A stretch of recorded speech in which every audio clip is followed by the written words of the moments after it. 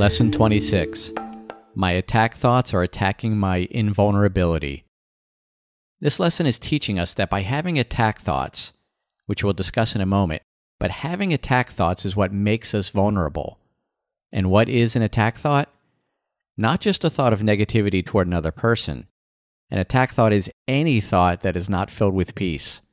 So when we're concerned about something, or when we're afraid or sad, those are all attack thoughts. This lesson is also teaching us that our non-peaceful thoughts always attack ourselves first, because by having any such thoughts, we are proving that we are vulnerable.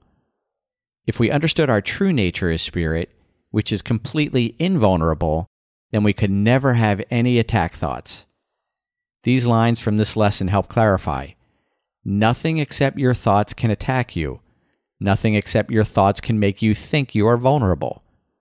And that's why we learned in Lesson 23 that by giving up our attack thoughts, we can escape from all pain and suffering.